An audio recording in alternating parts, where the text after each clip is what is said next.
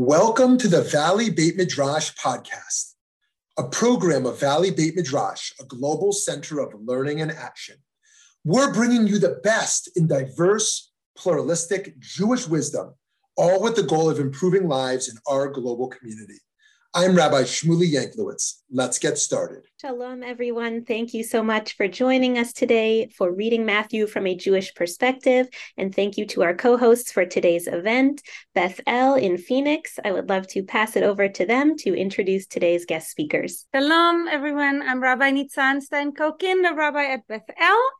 And we are so excited to have you both here learning about how to read Matthew, or look in this context that we're constantly exploring, at least here at Beth El, of the world of our rabbis and interfaith with Christianity in maybe ancient times and modern times as well. Very much welcome. I don't want to take more time.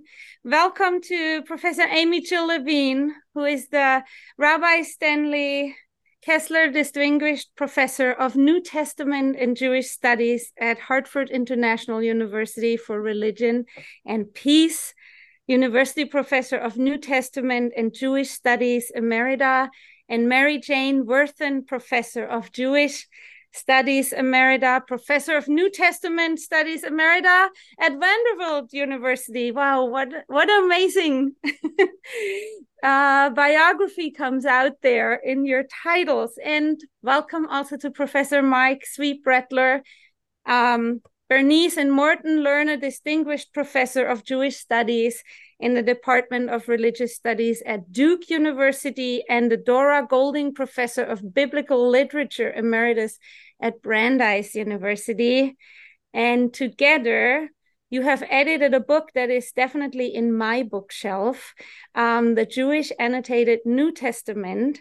And you have written the Bible with and without Jesus, how Jews and Christians read the same book differently. And so I'm just going to turn it over to you because we have so much to learn from you. Welcome. We're excited to have you. Thank you very much. Thank you very much. It's really a pleasure to be here with all of you. And I would really like to wish a Mazal Tov to the Valley Beit Midrash on the fact that they were recently awarded the Elie Wiesel Foundation Award for Social Action Fellowships. One of the really wonderful things about the Valley Beit Midrash is the way in which they combine learning and social action. This is something that is deeply meaningful to both A.J. Levine and to me. And I really hope that this particular talk will be able to contribute in various ways to that particular goal. And Shmuley, I'm so sorry that your mother did not have the opportunity to live to see you get this another wonderful accolade. Amy Jill Levine and I have decided when discussing the New Testament in this particular context to focus on the book of Matthew. Now, in a sense, this is a logical choice because the book of Matthew is the first book in the New Testament. And AJ, I don't know if we've ever talked about it. I know that we're going to go through the entire New Testament doing this, but Matthew. Okay, and while we wait for Mark to come back on, just a few points about Matthew, as long as we're here. I should note that I wrote my dissertation on Matthew, and I wrote my dissertation when Noah was still back on the ark. So I have been dealing with this text for more years than I care to count. It is a remarkably Jewish text, and it is a remarkably anti-Jewish text. So reading the Gospel of Matthew on the one hand gives us insight into Second Temple Jewish history, like early first century Jewish history. And on the other hand, it's one of the sources that led to horrific treatment of Jews by Christians over the centuries. So the text can be interpreted philo-Judaically or anti-Judaically, depending upon how we want to read it. Matthew is a wonderful place to start, not only because it is my favorite gospel, but also because in many ways it is the most Jewish of the gospels, even as we'll see at the very end, in some ways, it is the most anti-Jewish of the gospels. So to continue, we're going to look at this issue today from 5 different topics or 5 different perspectives. We're going to look at continuity between the Hebrew Bible, Tanakh, or Old Testament, and the book of Matthew with respect to genealogies. We're going to look at something that characterizes Matthew much more than the Hebrew Bible, even though it's found there to some extent, namely fulfillment citations. We'll look at what is sometimes called typology, namely the way in which the depiction of Jesus in particular parallels depictions of earlier figures in the Tanakh or Hebrew Bible, especially the figure of Moses. Then we're going to move a little bit to after the period of the New Testament to the rabbinic period, where we're going to see how both the New Testament and rabbinic texts build a fence around the Torah. They extend Torah legislation. And the last thing that we're going to talk about are the way in which both early Jewish and New Testament, perhaps early Christian, early pre-Christian, early Christ-believing communities had a sense that maybe there were too many commandments in the Hebrew Bible, and therefore it is important to talk about them in general terms, to create an abstract for them. In other words, to create what we call halachic epitomes. AJ? So we'll start with the genealogy, a very good place to start. The entire New Testament, including the Gospel of Matthew, was written in Greek, which already gives us a problem if we want to talk about the relationship between Matthew and the Hebrew Bible, because in fact, Matthew was not citing any Hebrew anything. When Matthew winds up giving citations from the earlier scriptures, Matthew is actually citing from the Greek translation. The very beginning of the Gospel of Matthew, which is also the very beginning of the New Testament, anchors Jesus and so the Christian tradition into the earlier Jewish tradition on the basis of scripture. It begins a book. The Greek term for book is biblos, like bibliography or bibliotech, of the generation or birth, genesius, of Jesus. And here we have a question of how we want to translate the Greek. The Greek word here is Christos, and you know that from words like Christianity. But Christos is actually the Greek translation of the Hebrew term Mashiach, which means Messiah. So a book of the generation or the genealogy of Jesus the Christos, and then son of David, son of Abraham. And what Matthew will do through the rest of the gospel, much more so than the other three gospels in the New Testament, according to Mark, according to Luke, and according to John, is really push on Jesus as son of David, that royal Messiah, and push again on Jesus as son of Abraham, with Abraham not only being the foundational figure, but also Abraham being a Gentile who becomes a worshiper of the one God. And Matthew is very interested in bringing Gentiles into this early Jesus-following movement. So Abraham becomes not only the first Jew for Matthew, but also the first Gentile convert. In the genealogy, surprising, although not completely unique, because there are women in genealogies in the anterior scriptures, Matthew has references to 4 women in the genealogies, and they're not the women that I would have expected. I would have expected Sarah and Rebecca and Leah, the mother of Judah. But instead, we start with Tamar. Tamar, if you recall from Genesis chapter 38, winds up allowing her father-in-law to think she's a prostitute, having sex with him, conceiving twins. It's a little on the scandalous side. Rahab from the book of Joshua, chapters 2 and 6, is the prostitute from Jericho. Ruth, who we remember from whither thou goest, I will go, and your God will be my God, and your people will be my people. Except in chapter 3 of the book of Ruth, Naomi, the mother-in-law, says to Ruth, put on some perfume, put on your best clothes, and go down to the threshing floor and mark where this fellow Boaz is lying down. She's not telling Ruth to go to the library. The scene is a seduction. And finally, we have the wife of Uriah, who was Bathsheba. So we have 4 women who might be described as engaged with obstetrical irregularities, to make it a polite sense. And these 4 women then lead to the story of the birth of Jesus, where it turns out that there's a fellow named Joseph who was engaged to a woman named Mary. And before the marriage is completed, Mary turns up pregnant. So it looks like another obstetrical irregularity, and we'll get to that. And then we have strong continuity, in fact, with the Hebrew Bible, because genealogies are central in the Hebrew Bible, not only in the book of Genesis, but also in the later books.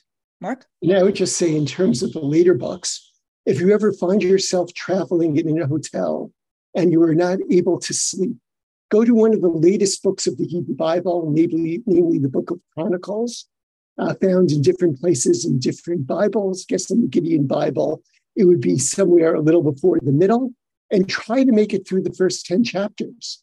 Those are all genealogies. And by the way, as AJ mentioned, genealogies in which women hardly are present. And certainly there are no women with, I believe, what you called, for the first time I've heard of, obstetrical problems in those particular chapters. And you can see that especially in late biblical texts, whether it's Chronicles, whether it's Ezra, Nehemiah, whether it's certain other parts of the Bible that scholars consider to be late, genealogies, all of these begats, are incredibly important. And this really does form a very significant background for the New Testament, because these latest books of the Hebrew Bible or the Tanakh are only about 3 or 4 centuries earlier than the New Testament. So this is a very, very important point of continuity. In terms of the echoes of Genesis, and here names are important because people remember names. And back then, for the most part, people didn't repeat names, good thing. So that in Matthew's genealogy, which starts with son of Abraham, son of David, and then this son of God idea, we have the reference to Jacob, the father of Joseph. And as soon as we get to Jacob, the father of Joseph, anybody who knows Genesis knows the plot line, right? So you have a Joseph whose father's name is Jacob. I bet that Joseph is going to dream dreams and go to Egypt. And that's exactly what happens. This also, by the way, turns out to be the genealogy of Joseph, who is not Jesus' quote unquote natural father. Joseph is not Jesus' father. The Holy Spirit sort of is. And that's too much technical stuff for which we have time this afternoon. So Joseph, the son of David, correct genealogy, will dream dreams and will bring his family to Egypt. One other point about translation, by the way. Mark, can you just go back one sec? In most New Testaments, when you have Matthew's genealogy or in any reference to people in the Jewish tradition, we have Jacob, the father of Joseph. The word for Jacob in Greek is Yaakov, which sounds very much like the Hebrew Yaakov. But there's a disciple of Jesus who usually comes into history named James. James's name in Greek is actually Yaakov. It's Jacob. But when New Testament translators, particularly with the King James Version of the Bible going back over 400 years, started translating these so-called Christian figures, suddenly all these Jacobs in the New Testament story become Jameses, as if they all suddenly became Episcopalians. The name is really Jacob. The Davidic code here, and Matthew gives us a sense of this. All the generations, and the term generation here is Genea. We might think of Dorot, the Dor Vador. From Abraham to David, 14 generations. That's correct. And if you actually get bored, you can count them. And from David to the exile to Babylon, 14 generations, and 14 generations from the deportation to Babylon to the Christos. Now, we've got a couple of problems and a couple of really interesting insights here. First of all, there's a Jewish tradition known as gematria, where every single letter of the alphabet has a numerical equivalent. So Aleph is 1 and Bet is 2. You can do the same thing in Greek because the Greek alphabet looks very much like the Hebrew alphabet. Aleph, Bet, Gimel, Alpha, Beta, Gamma. So since every letter has a numerical equivalent, if you take the 3 letters in the name of David, Dalet, Vav, Dalet, what you wind up is DVD. 646 equals 14. So all these references to 14 generations are signaling this is a Davidic royal line. This is a Davidic royal line. But if you actually count up that third set of 14, there were only 13 names when you get to Jesus. If Matthew was hinting, perhaps that 14th generation is the generation of the church. This only works, by the way, if you know Hebrew. Matthew is written in Greek. So it is likely that whoever was presenting the Gospel of Matthew to whatever community would have explained to these Greek listeners, by the way, there is encoded here in this genealogy something about David that you know, but other Greek speakers might not. Since AJ used the term gematria, let me just talk about that and talk about that device for a moment.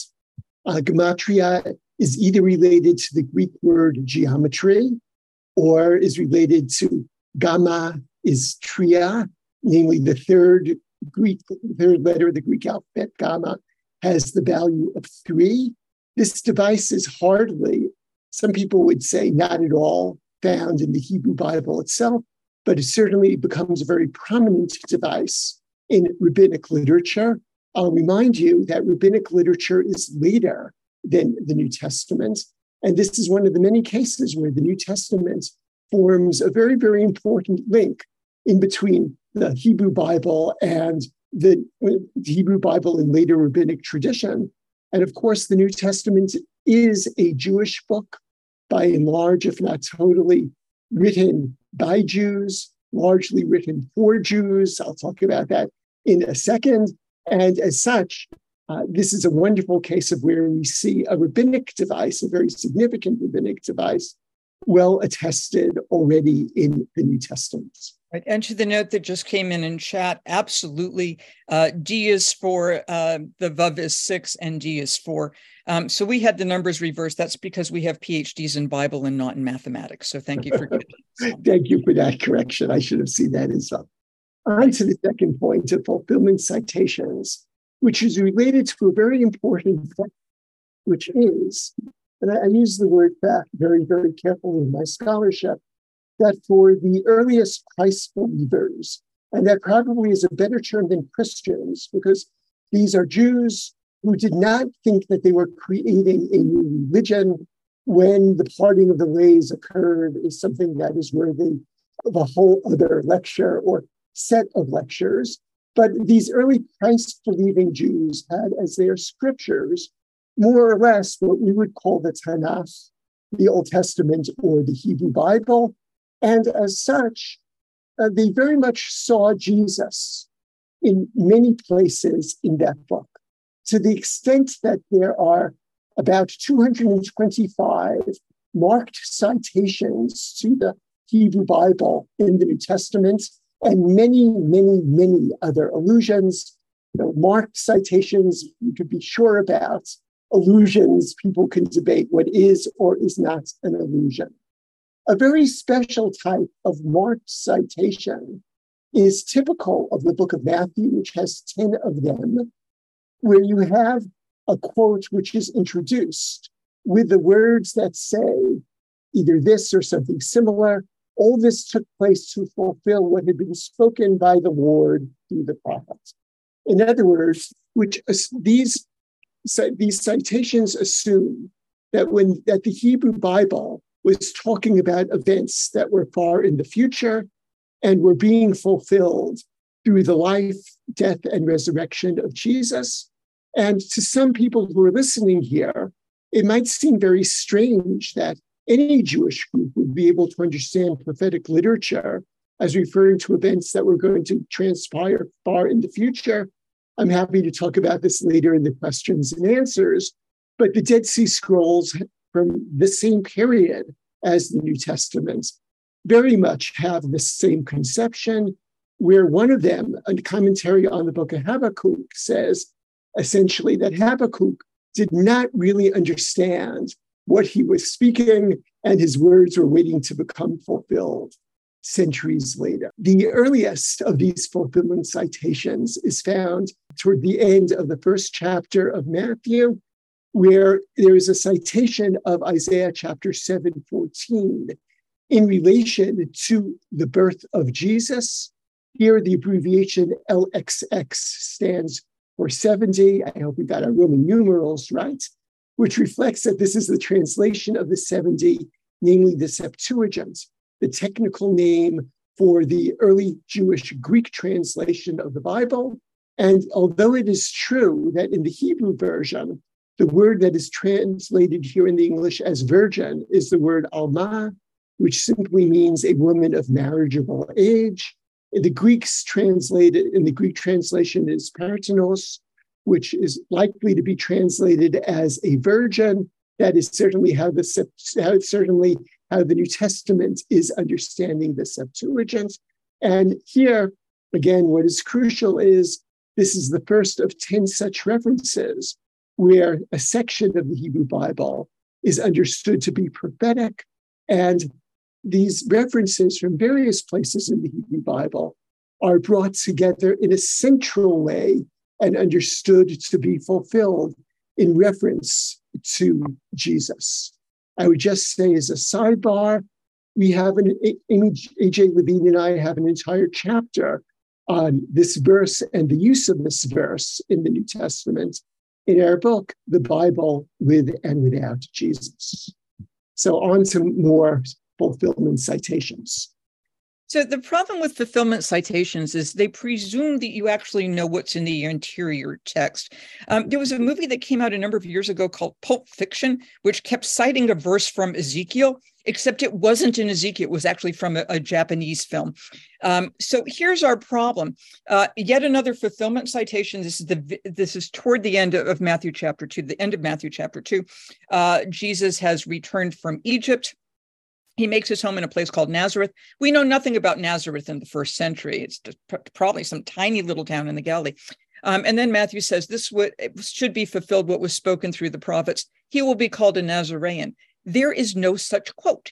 People have suggested it might have something to do with Netzer, that means branch, or a Nazarite, which Jesus, among other things, wasn't, because among other things, Nazarites aren't supposed to drink alcohol, and Jesus was good at doing things like turning water into wine.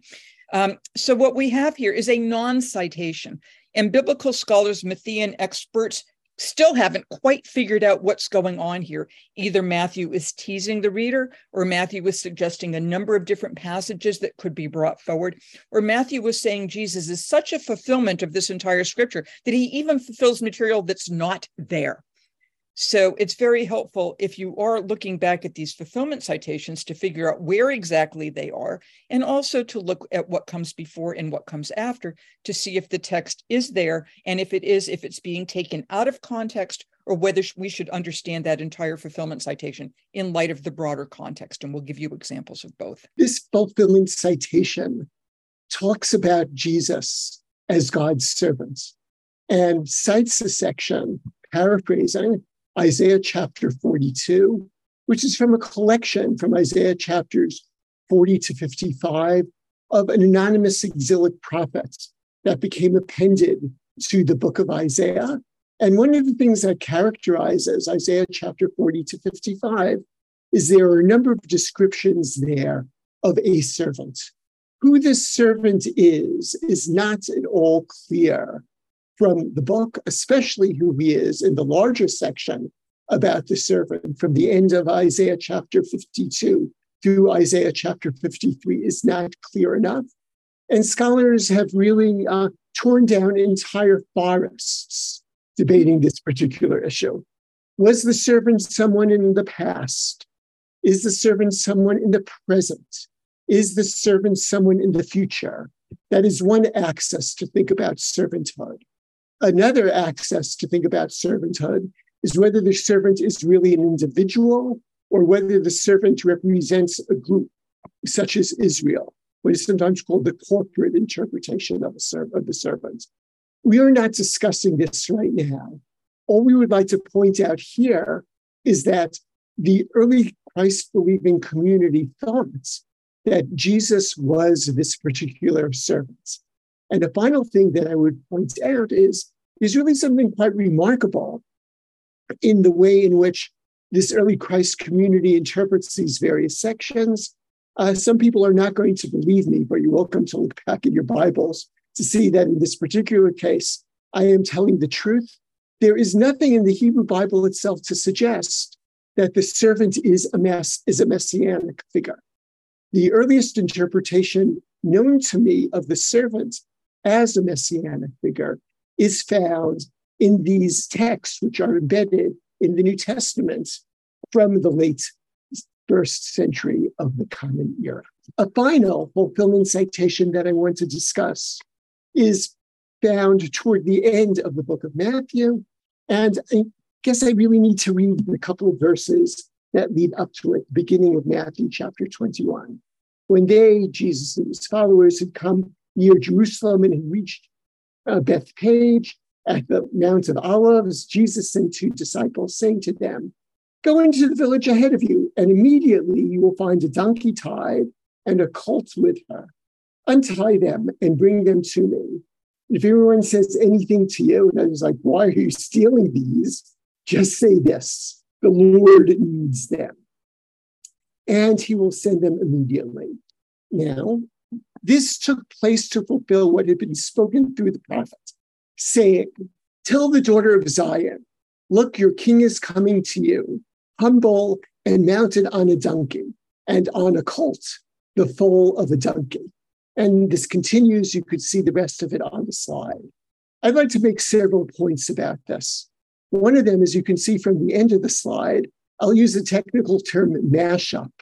This is the mashup of two Hebrew Bible verses, one from Isaiah, one from Zechariah. And actually, in one of the cases where you have a fulfillment citation in the Hebrew Bible, this is to fulfill such and such. There are only two cases in the Hebrew Bible. One of them is at the end of the book of Chronicles. That text also is a mashup there of the book of Leviticus and the book of Jeremiah. So bringing together various texts and saying it is to fulfill what is said in the Bible is already found in the Hebrew Bible itself, which really represents the notion that the Hebrew Bible, Old Testament, Tanakh, is really understood as a type of unity. The other thing that is worth noting about this verse is connected to the phenomenon of biblical poetry, which is typified by something which is very different than English poetry, namely a feature that has been named for the last few centuries, parallelism, where it is very frequent to hear, whether it's in prophecy or in Psalms, where a single verse will say the same thing twice. Or as some scholars have said, it will say A, and what is more so B, but where the what is more so B is a heightened repetition of what is said in A. So for example, Isaiah chapter 1, verse 3, Yada shor konehu, an ox knows its master, v'chamor evus ba'alav, and a donkey the feeding trough of its owner. These are not two separate thoughts, but they are parallel thoughts which represent the same idea. At some point, or at some points with an S at the end, the fact that parallelism worked this way and was saying the same thing, and I'm overemphasizing those words, the same thing twice, was forgotten. And this is a remarkable case of the forgetting of parallelism, because in the original verse from Zechariah, it is not two different animals that are being discussed. This is simply a case of parallelism where the same thing is said once and then restated in slightly different words. But here, this is being understood not in the sense of parallelism, but you have a distinct donkey and colt. So here you have a case of parallelism being forgotten or not understood well already. We're now going to move on to our third main point, namely cases of typology. AJ. So when you read the Gospel of Matthew, particularly the first 7 chapters, along with the reference to Joseph, son of Jacob, and a trip to Egypt to escape a mass slaughter, which is what we're about to see, we also have a paralleling of Jesus and Moses. So, you know from the story at the book of Exodus that when Moses is born, Pharaoh had given an order that male babies, Hebrew babies, be thrown into the Nile. And Moses' mother rescues Moses. So we have this rescued baby, a connection with Egypt. And it turns out that Jesus is yet another rescued baby with a connection to Egypt. So there are these figures called the Magi. You might have heard like the Christmas carol, "We Three Kings of Orient Are." They're not kings, and there may not have been 3. The Greek just calls them Magi. The singular would be Magus. They're Persian astrologers, or today a Magus is technically a Zoroastrian priest. So Magi, Zoroastrian priests. They're Gentiles. They see the star up in the sky. So if you've seen the Christmas cards with the Star of Bethlehem, it's not a real star. Real stars are giant balls of hydrogen gas. And we're told the star actually stopped over the house where Mary and Joseph and the baby are. You know, if a giant ball of hydrogen gas stops over your house, the entire earth is now incinerated. So the Star of Bethlehem is not a star. It's a sentient being, because a number of people, among them Jews at the time, thought that stars were like angels or the righteous dead who shine like the stars of heaven. You get hints of that in the book of Daniel. So it's kind of like a real person up there like a ball of light that you could travel, functioning like a GPS. Anyway, so the Magi get to Jerusalem. They go to Herod. They say, we've seen this star. It must be a sign that there's a king of the Jews. Can you tell us where he is? Herod, who thinks he's the king of the Jews, he's also a paranoid megalomaniac, says, listen, let me check. He looks at the books. It turns out that there's a prediction in the prophet Micah about the son of David being born in Bethlehem, the city of David. That's more of that son of David concerns. So the king says to the Magi, go to Bethlehem, find the child, and then come back and tell me where he is so I can go worship him too. The Magi get warned in a dream, because Matthew is very big in the first couple of chapters about dream revelations, not to go back to Herod, because Herod wants to kill the baby. So the Magi wander out of the text. When Herod realizes he's been tricked, and we don't know how many months or even years after this, he arranges for the death of all the children in and around Bethlehem who were 2 years or younger, according to the time that the Magi had first visited. And now we have this Moses parallel. Babies are being slaughtered, but Jesus' father or stepfather Joseph, being warned in a dream, is told, leave, take the child and his mother to Egypt. And we have here yet another fulfillment citation. This is from Jeremiah chapter 31. All the parents in Bethlehem and surrounding regions are in mourning because of the slaughter of their children. For Matthew, that's Jeremiah. A voice was heard in Ramah, wailing in loud lamentation. Rachel weeping for her children, because Jeremiah is talking about the Babylonian exile and the Judean citizens' forced march from Jerusalem to Babylon, passing by Rachel's tomb on the way. And Jeremiah imagines Rachel weeping for her children. But if you actually look at this statement in Jeremiah 31 in context, the very next verse is God saying to Rachel, stop your weeping. Your children will come home from their exile. There will be a reward for your fidelity. So this is one of those cases where if you actually look at the context of the fulfillment citation, you get an added meaning. This also tells us one more point, by the way, why Jews and Christians sometimes understand the land of Israel differently. When Jews read Jeremiah 31, we hear return to the homeland from exile. Matthew cuts the verse off with Rachel weeping, so the sense of the return to the homeland goes missing. And then we have the new Moses again. So what happens? When Herod decides to kill the children, an angel appears to Joseph in a dream. This is Joseph dreaming dreams like that original Joseph, saying, take the child and his mother and go to Egypt. So just as Moses' family was brought down to Egypt by that original Joseph, and Moses leaves Egypt and then goes back to Egypt, so Egypt becomes a place here, first of refuge, and then later of less refuge, and then refuge again. So by telling the story of the endangered baby Jesus, Matthew is presenting the endangered baby Jesus as a new Moses. And the new Moses model continues so that when Jesus returns, when the family comes back to Galilee from being in Egypt, the next chapter is the baptism, that's crossing through water.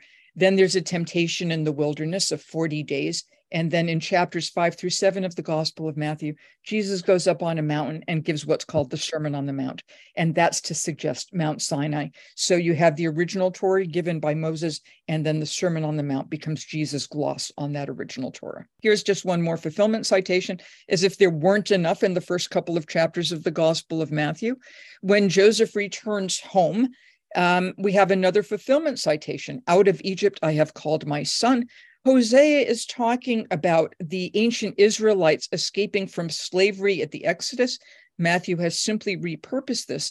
So not only here is Jesus a new Moses leaving slavery, Jesus is actually a new Israel leaving slavery, a new Israel who will face temptation in the wilderness, and a new Israel who will hear, in effect, a new Torah. More Mosaic allusions. What we have here in chapter 3 of the Gospel of Matthew is a bat kol, bat, daughter, kol, voice. Daughter of the voice is a technical term for when the heavens open up and you can hear the voice of God. I still kind of think Charlton Heston, and I'm pretty sure that's the wrong accent with the wrong figure, but you know what I mean. So Jesus goes under the water for baptism, so it's a dunk. It's not a mikvah. Mikvah is done for reasons of ritual purity, and it's something repeated. Baptism here with John the Baptizer is a one-off, and it's designed for repentance of sins. When he comes up from the water, the heavens open up, and he sees the Spirit of God descending like a dove and alighting on him. So if you've seen images or heard stories about the Trinity, Father, Son, and Holy Spirit, this dove imaging the Spirit is that third part of the Trinity. And then a bat kol, a voice from heaven, comes down and says, "This is my beloved Son with whom I am well pleased." And this is God's, in effect, sanctioning Jesus before all of the people. Before this, it was all quite personal. But now it's out in public by the Jordan River, and the heavens have opened up saying, this is the one you need to listen to. We are all children of God, but this is a very special son.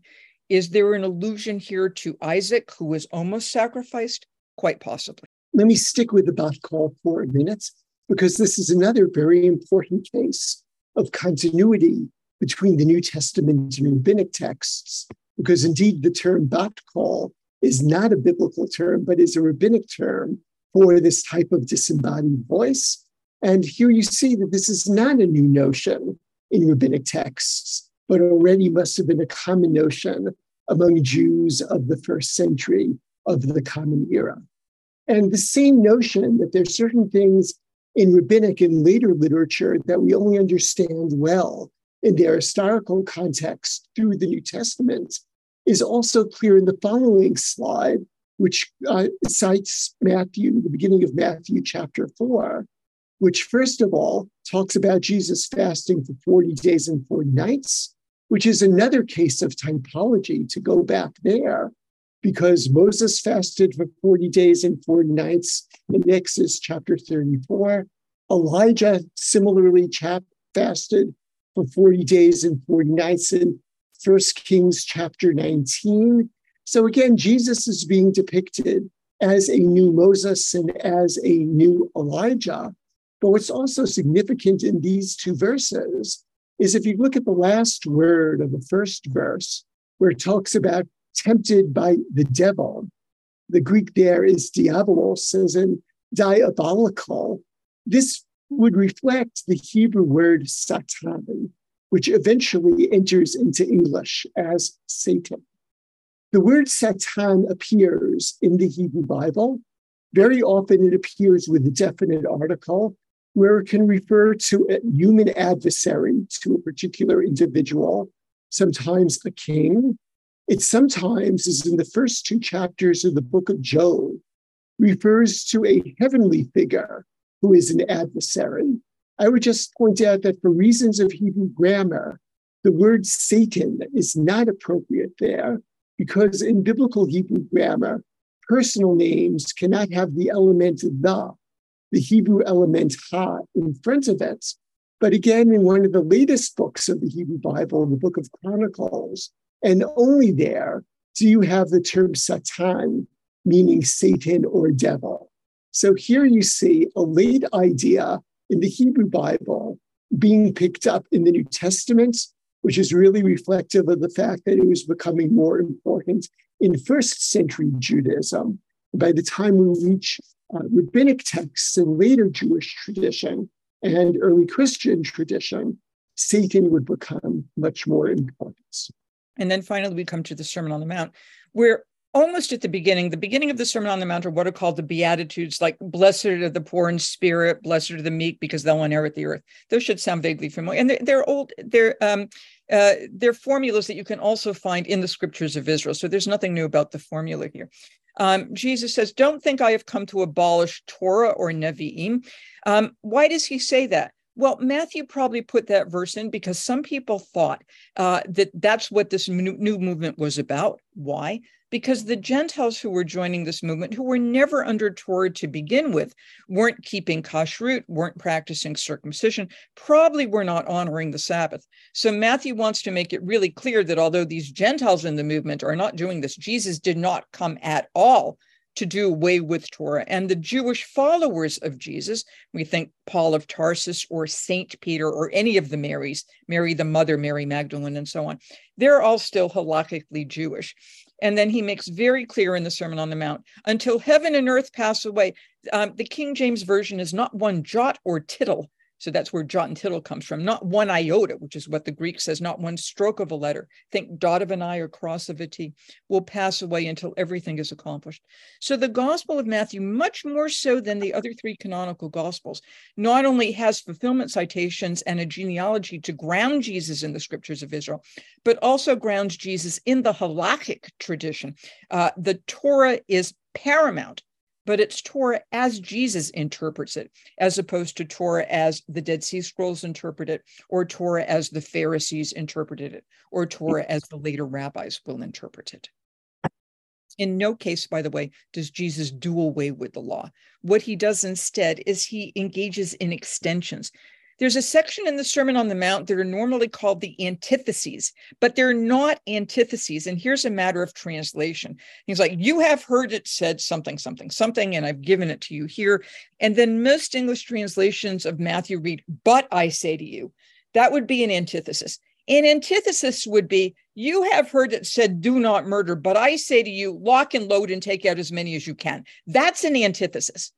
What Jesus is actually doing is extending the Torah, or doing what rabbinic literature, I'm here in the Mishnah, Perkei Avot 1:1, says, you build a fence about the law. What does that mean? You have one law, you make another law to make sure you don't violate the first one.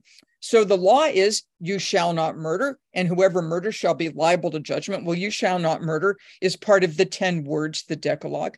And then Jesus builds this fence by saying, you can't be angry with a brother. You can't say you fool, which is what raka means, or stupid person, or fool. The Greek is moron, which is where we get the word moron. In other words, you can't be angry and you can't insult anybody. And if you do, that's tantamount to murder. Why? Because if you're not angry and if you refrain from insult, then murder is less likely to happen. Jesus here is anticipating the rabbinic statement about building a fence about the law by having one law and then making other laws to make sure you do not violate the first one. And this continues throughout the so-called antitheses in the Sermon on the Mount. And that brings us to the final issue that we'd like to raise, namely epitomizing, creating a type of abstract of the biblical law, where Jesus says in Matthew 7:12, in everything, do to others as you would have them do to you, for this is the law and the prophets, something well known to all of you, often called the Golden Rule, found in various formulations in a large number of traditions throughout the world. Now, it might seem surprising that the Bible can be epitomized in some ways, and it might seem that this is something which is really non-Jewish or anti-Jewish. And we're going to briefly show you that that really is not the case. And this is clear from the following text, which is from the Babylonian Talmud, from Tractate Shabbat 31a, which deals with a sage who lived at approximately, two sages who lived at approximately the time of Jesus, Hillel and Shammai.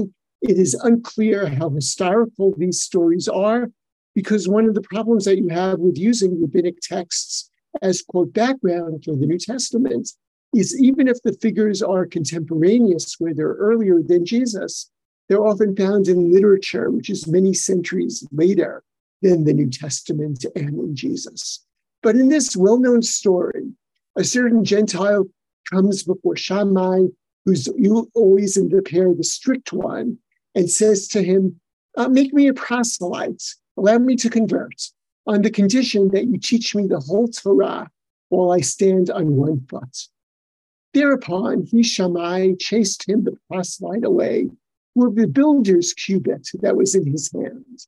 I would just point out that Shammai was a scholar and not a builder. It is quite unclear why he had this cubit in his hand, unless he was used to using it to hitting his students or chasing away people who asked foolish questions.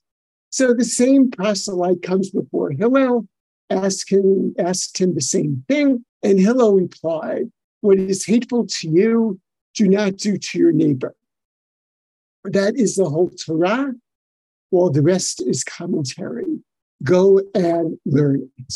So the parallel between that and between The golden rule, as stated by Jesus, is very clear. Who said it first, which tradition borrowed from the other, is not entirely clear, but this should make very clear how earliest Christianity is very much embedded within Judaism. And now we're going to quickly look. AJ, let's do the next thing very quickly, maybe skipping Mark and going to Matt, just the text in Matthew. We'll do this. Another way of epitomizing what the tradition is the combination of love of God and love of neighbor. In the Gospel of Mark, it's a scribe who asks Jesus, what's the greatest commandment? And Jesus says, love of God, Deuteronomy 6:5, and you shall love your neighbor as yourself, Leviticus 19:18b. On these two commandments hang all the law and the prophets. So we have different ways of understanding what's the law and the prophets. Is it the golden rule, or is it love of God and love of neighbor? These are not obviously mutually exclusive. But Matthew changed Mark, because Mark has a scribe ask him when Jesus says love of God and love of neighbor, the scribe goes, fabulous answer. Yeah, more important than sacrifices. And Jesus likes this guy and says, you're not far from the kingdom of heaven. Terrific. Matthew changes the scribe into a Pharisee. The question is not asked out of respect for Jesus' answer, which is the case in Mark. Here it's to test him, as in lead us not into temptation or do not bring us to the test. And there's no affirmation by the Pharisee of Jesus after, or of Jesus for the Pharisee after. So what Matthew has done is taken a passage from the Gospel of Mark and made it anti-Pharisaic, very anti-Pharisaic. And this notion that the most important commandments of the Bible, perhaps epitomizing it, are commandments of love, do not only typify this Christian text. Take a look at this text from the most famous of the rabbis of the Mishnah of the 2nd century of the Common Era, Rabbi Akiva, who taught, love your neighbor as yourself, ze klal gadol b'Torah. This is the most important or great rule in the Torah. So the Jewish text and the New Testament text are epitomizing similarly. And I would point out that in pre-New Testament literature, in a work which is called the Testament of the 12 Patriarchs, love of God and love of the neighbor are both seen together in exactly the same way that they are in that particular citation from the New Testament. So that already in this period, these two ideas were seen as a good epitome of what is going on in terms of Jewish law. So AJ, why don't you tie it together? Well, Matthew is a Jewish gospel. Matthew knows biblical material, but also some post-biblical Jewish material as well. Matthew, however, was the most popular gospel among 2nd century Gentile Christians, and they didn't think it was particularly Jewish. I'm not sure how much you want to emphasize the ish. They found it completely congenial with what they believed. Matthew clearly shows respect for the Torah, the prophets, and the Psalms. On the other hand, flip the slide. You have, woe to you, scribes and Pharisees, Matthew chapter 3. It's in Matthew chapter 27 where we get this blood guilt when Pontius Pilate, the governor of Judea, who knows Jesus is innocent, and Pilate's doing his best to get the crowd to say, let's free Jesus. And finally, the crowd kept saying, crucify him, crucify him. And Pilate says, but he hasn't done anything wrong. And the crowd responds, his blood be on us and on our children. And the text actually says all the people. The Greek is pasolaos. If the text had been written in Hebrew, it would have said kol ha'am. The very last chapter of the Gospel of Matthew, chapter 28, right before Jesus, having been raised from the dead, appears to his disciples. Priests and elders, so the political infrastructure, devised a plan to explain how come the body is missing. So they bribe the soldiers and they say to the soldiers, listen, explain if anybody asked. The disciples came by night, they stole the corpse. And if the governor, Pilate, hears about this, we'll keep you out of trouble. So the soldiers take the money and they did as they were directed. And this totally nutty story, Matthew says, is still being told among the Jews. The Greek term here for Jews is Judaioi. Matthew uses this strategically here. Elsewhere, it's not used to describe all the people. We have Pharisees and Sadducees and people, but here, Jews. As if the Jews believe this completely ridiculous story that the guards at the tomb would actually say to their commanding officer, oh, we fell asleep. And although we were asleep, we actually know that they stole the body. Anybody who believes this has to be nuts. And here's Matthew's way of saying, you know, those Jews over there, not us, those Judaioi, they're the ones who don't believe the truth of the resurrection. They believe this nutty story instead. If you want more information, I spend my spare time writing Bible studies for Christian churches. So here are just a few of them, because I do think that the New Testament can be taught in a way that is not anti-Jewish. And when anti-Jewish material shows up in the text, there are ways of understanding it in terms of literature, in terms of history, and in terms of theology to help diffuse some of the more negative passages in the New Testament, which have led to very problematic relationships between Jews and Christians. So we're qualified, Mark and I, to answer questions, or most of them, or make clarifications or address your concerns. And I think we have about 8 minutes to do so. Yes, thank you so much. We would love to take a couple of questions. I would just like to note that our time is limited and we are quite a large crowd today. So if you can please be brief with your questions, we would really appreciate that. And then we can try to answer as many as possible. Please feel free to raise your hands and then unmute if you would like to ask a question. I also see there was one in the chat. We could start with that. Why it was directed to me, so I'll read it out loud. And there were a couple. Can we see Matthew, John, and perhaps much of Paul as midrash? You can see passages in the New Testament as midrash, but to look at the entire gospel as midrash, I think is stretching the term midrash a little bit too far. The gospels are by genre, not midrashim. They look like what we would call bioi, or biographies of the time. In which case they're more comparable to Philo's life of Moses, for example, or even Josephus's life, his autobiography, than they are to midrash. But passages are certainly midrashic. So biographies which contain midrashic elements in them is the way I would bring that answer to a close. Yeah, I'm happy with that. Great, thank you. Another was, so why the Matthew vitriol directed against his fellow Jews, in brackets, Judaism? Well, that's the question. The best we can do is hypothesize, because we don't have Matthew here to ask. But there are a number of sociological reasons that commend themselves. How do you explain, from Matthew's perspective, why the Jews, who should have recognized the messianic aspects of Jesus, didn't sign on to the program? Right? There had to be something must have gone wrong. And the New Testament comes up with a variety of different explanations for this. According to Paul in his epistle to the Romans, chapter 11, this was part of the divine plan. The Jewish no to Jesus arranged for the mission to go to the Gentiles, and eventually all Israel, by which Paul means all Jews, will be saved. So it's a matter of, a temporary hardening. For Matthew, for the most part, Matthew suggests that the Jews were misled by their leaders, by the Pharisees, by the elders, by the chief priests. They were led by bad shepherds, in effect. But Matthew also has to explain to the increasing number of Gentiles coming into the church. And by the time Matthew was writing, probably in the 80s or 90s of the first century, the majority of the followers of Jesus are already Gentile. What do you do with those Jews out there who represent the alternative way of understanding Isaiah, who represent the alternative way of understanding Deuteronomy? You have to explain that not only are they wrong, but their leaders, the Pharisees, are vicious and evil. And by the time you get to the Gospel of John, they were never fated to understand. It's predestinarian. God chooses those whom God chooses, and the rest, too bad.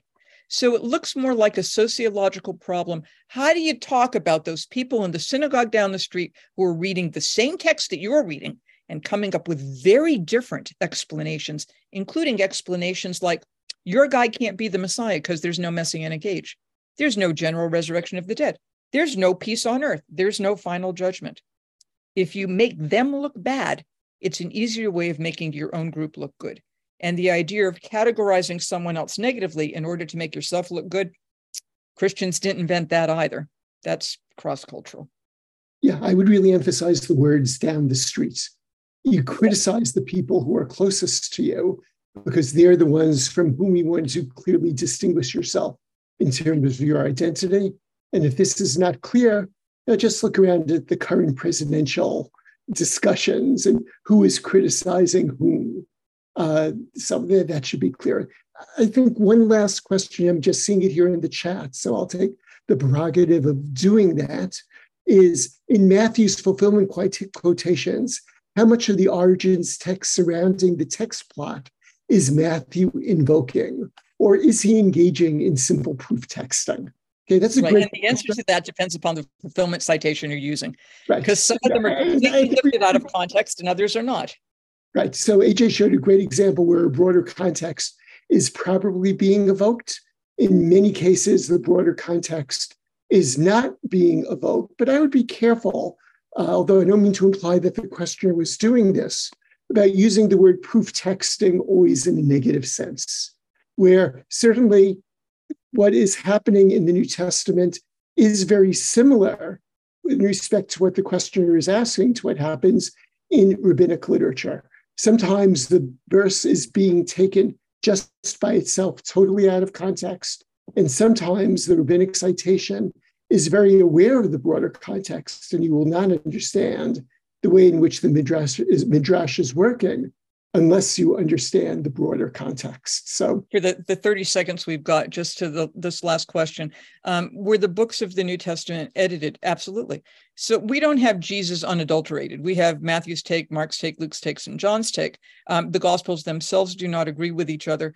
And then we don't have any original copies of anything any more than we've got the original Leviticus or the original Isaiah.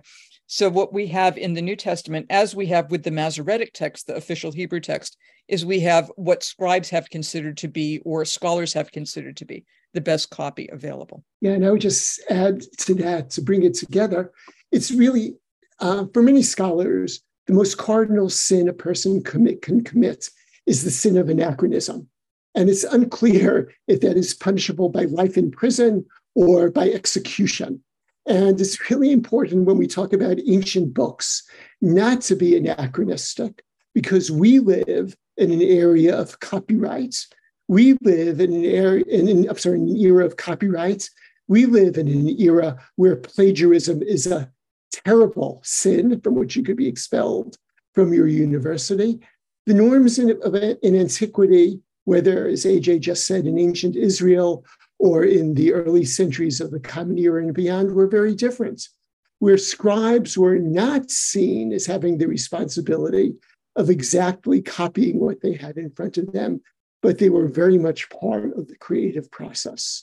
And you're not going to understand the New Testament well or the Hebrew Bible well unless you take that into consideration. Great. Thank you so much. I'm sorry that we don't have time to answer more questions, but thank you so much, Amy, Jill, and Mark, for this really fascinating presentation. And thank you, everyone, for learning with us today. I wrote in the chat a few more opportunities where you can join us for learning. Our next class will be on August 17th. Dr. James Baskind will be talking about the Jews and Japan at 1 o'clock Pacific. So we hope you can tune into that, or to Rabbi Shmuly's weekly class about 40 great philosophers and what they mean for Judaism. That's on Tuesdays at 10 a.m. Pacific. So we hope to see you at some of our upcoming classes. And thank you again for being here. Thanks for joining us for this episode of the Valley Beit Midrash podcast. Remember that you can join our email list at valleybeitmidrash.org to stay up to date on new programs, learning opportunities, and more ways to stay connected. If you enjoyed learning with us today, support our work by making a donation at valleybeitmidrash.org/donate. Join us next time as we continue to work together to build a better world. Thanks for listening.